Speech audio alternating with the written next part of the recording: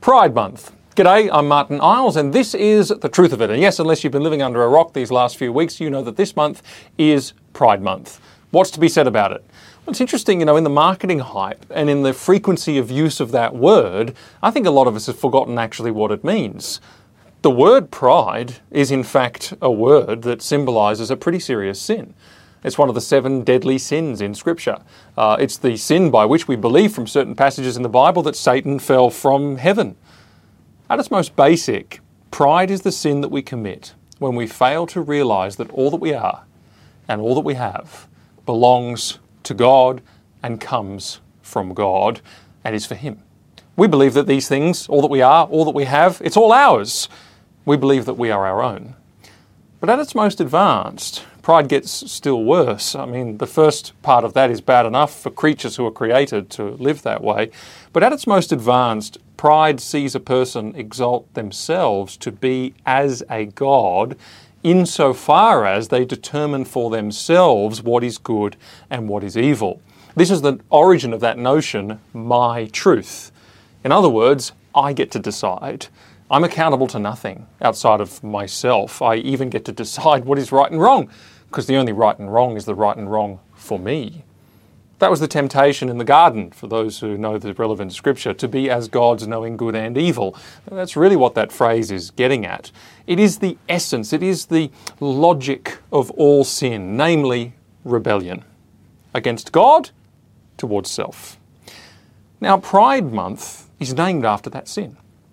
And it is in fact pretty well named, because that is precisely what Pride Month is really all about. What do I mean?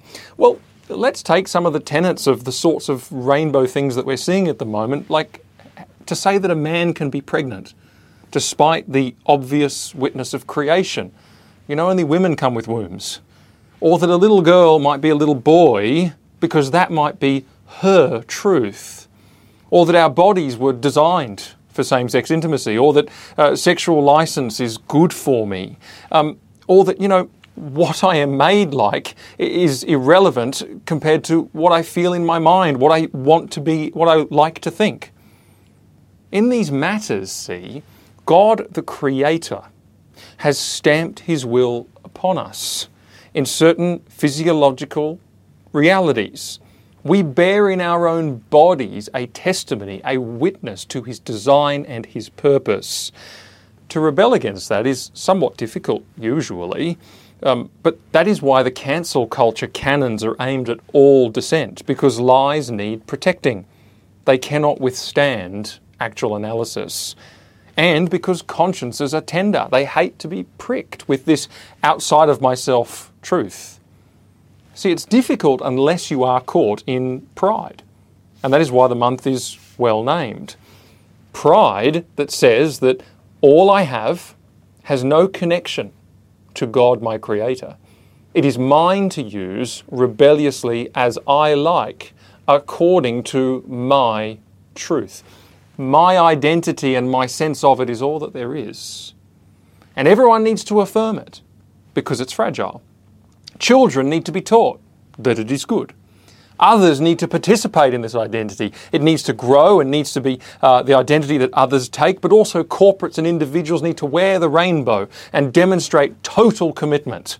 We all need to be in on the rebellion. Incidentally, corporates only do it because there's no marketing implication for them, in the sense that it's not going to really cost them anything. There's Middle Eastern outfits don't do the same thing. It's all just a cynical branding and marketing exercise. They're not really that virtuous. They're only as virtuous as the popular cultural trends are in play. But incidentally, let me make this aside. I mentioned the rainbow a couple of times. The rainbow as a symbol is awfully significant. I can't find any analysis of the theological justification for it, but there's got to be one. In fact, the origins of it are a little bit oblique, because the rainbow in the Bible, the origin of it, is a symbol of non-judgment. It was the symbol that God used by which He declared that He would never judge the earth again in a certain way. Yet God says 3 times in Scripture that He opposes the proud and gives grace to the humble, the opposite of pride. So pride is judged. God says so. But the banner of this kind of rebellion is God's symbol of non-judgment. See, it's really significant, isn't it, when you see it that way? And it doesn't have 7 colours like the rainbows of nature. The pride flag has 6 colours. And as we know in Scripture, 7 is God's number of perfection and completion, but 6 is the number of man. So there is a profound theological significance in that flag. It really is a flag to the pride of men rebelling against what God has said. Maybe it's a coincidence, but I've always found that very hard to believe. There must be something more in it. But what are some lessons? Well, at a societal level, the West really is on thin ice. When you shamelessly vaunt this kind of sin, like pride, as a brand, as a celebration, it's pretty serious. God opposes the proud, remember. 3 times he says that in the Bible, and that goes along with all the other things he says about the proud in terms of judgment, in terms of bringing them down, in terms of all that kind of stuff. And in this respect, I think Christians need to be motivated, seeing this all around us, the way that pride is used as a brand and as a celebration with no second thought of the seriousness of it. We need to be praying for God's mercy. And if I really wanted to go into a theological excursion of what all of this means for the existence of a culture, well, like I said, the West is on very thin ice, but for God's mercy. But I don't want to go any further down the social, societal stuff. I want to think of a lesson for you and for me. We need to reflect very seriously on the kind of culture that we're in. If pride, such a grave sin, can be so openly marketed right across the board, so fully embraced and so celebrated with all of its implications, I'm not even referring to the rainbow stuff. I'm just saying that that word pride would ever, in a culture, be seen as a good thing or a potentially good thing. Wow, we're living in a spiritually toxic culture. We're surely living in days and times that are characterised by the sin of a proud heart, from the grassroots upwards into the corporations and the governments and so on. And it must be the case under those circumstances that this rubs off on us. It must be the case that pride is so commonplace as a human trait that we can scarcely recognise it anymore, or that we don't react viscerally against it, just like this brand has managed to worm its way into our culture. We haven't reacted against the word. Certainly people in this day and age, it's true, and I think we all sense this, take truth as if it were an offence.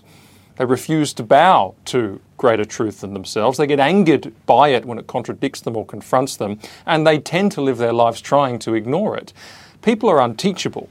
We don't crave instruction and the transformation that that instruction brings. And we're more occupied with our own happiness day by day than we are with God's glory. And that matters. Because, as I say again, God opposes the proud. But here's an important lesson, the other half of that verse, but gives grace to the humble. Just as pride is a hallmark of rebellion and God has opposed it, so humility is a mark of God's grace and God's favour. What did Jesus say? He said, "Blessed are the poor in spirit, for theirs," notice not other people, theirs, the poor in spirit, those of humble heart, for theirs is the kingdom of heaven. Or here's a real favourite verse from Isaiah. "For thus says the one who is high and lifted up, who inhabits eternity, whose name is holy." And the proud person will never accept that about God. They will never see one who is high, lifted up, eternal and holy. He says, "I dwell in the high and holy place." Yeah, we know that.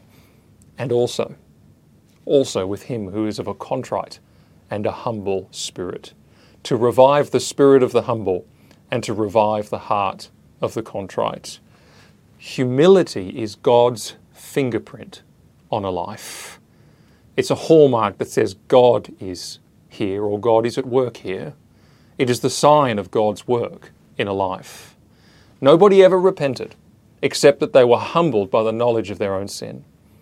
Nobody ever submitted to Christ except that they were shown his greatness and their own depravity.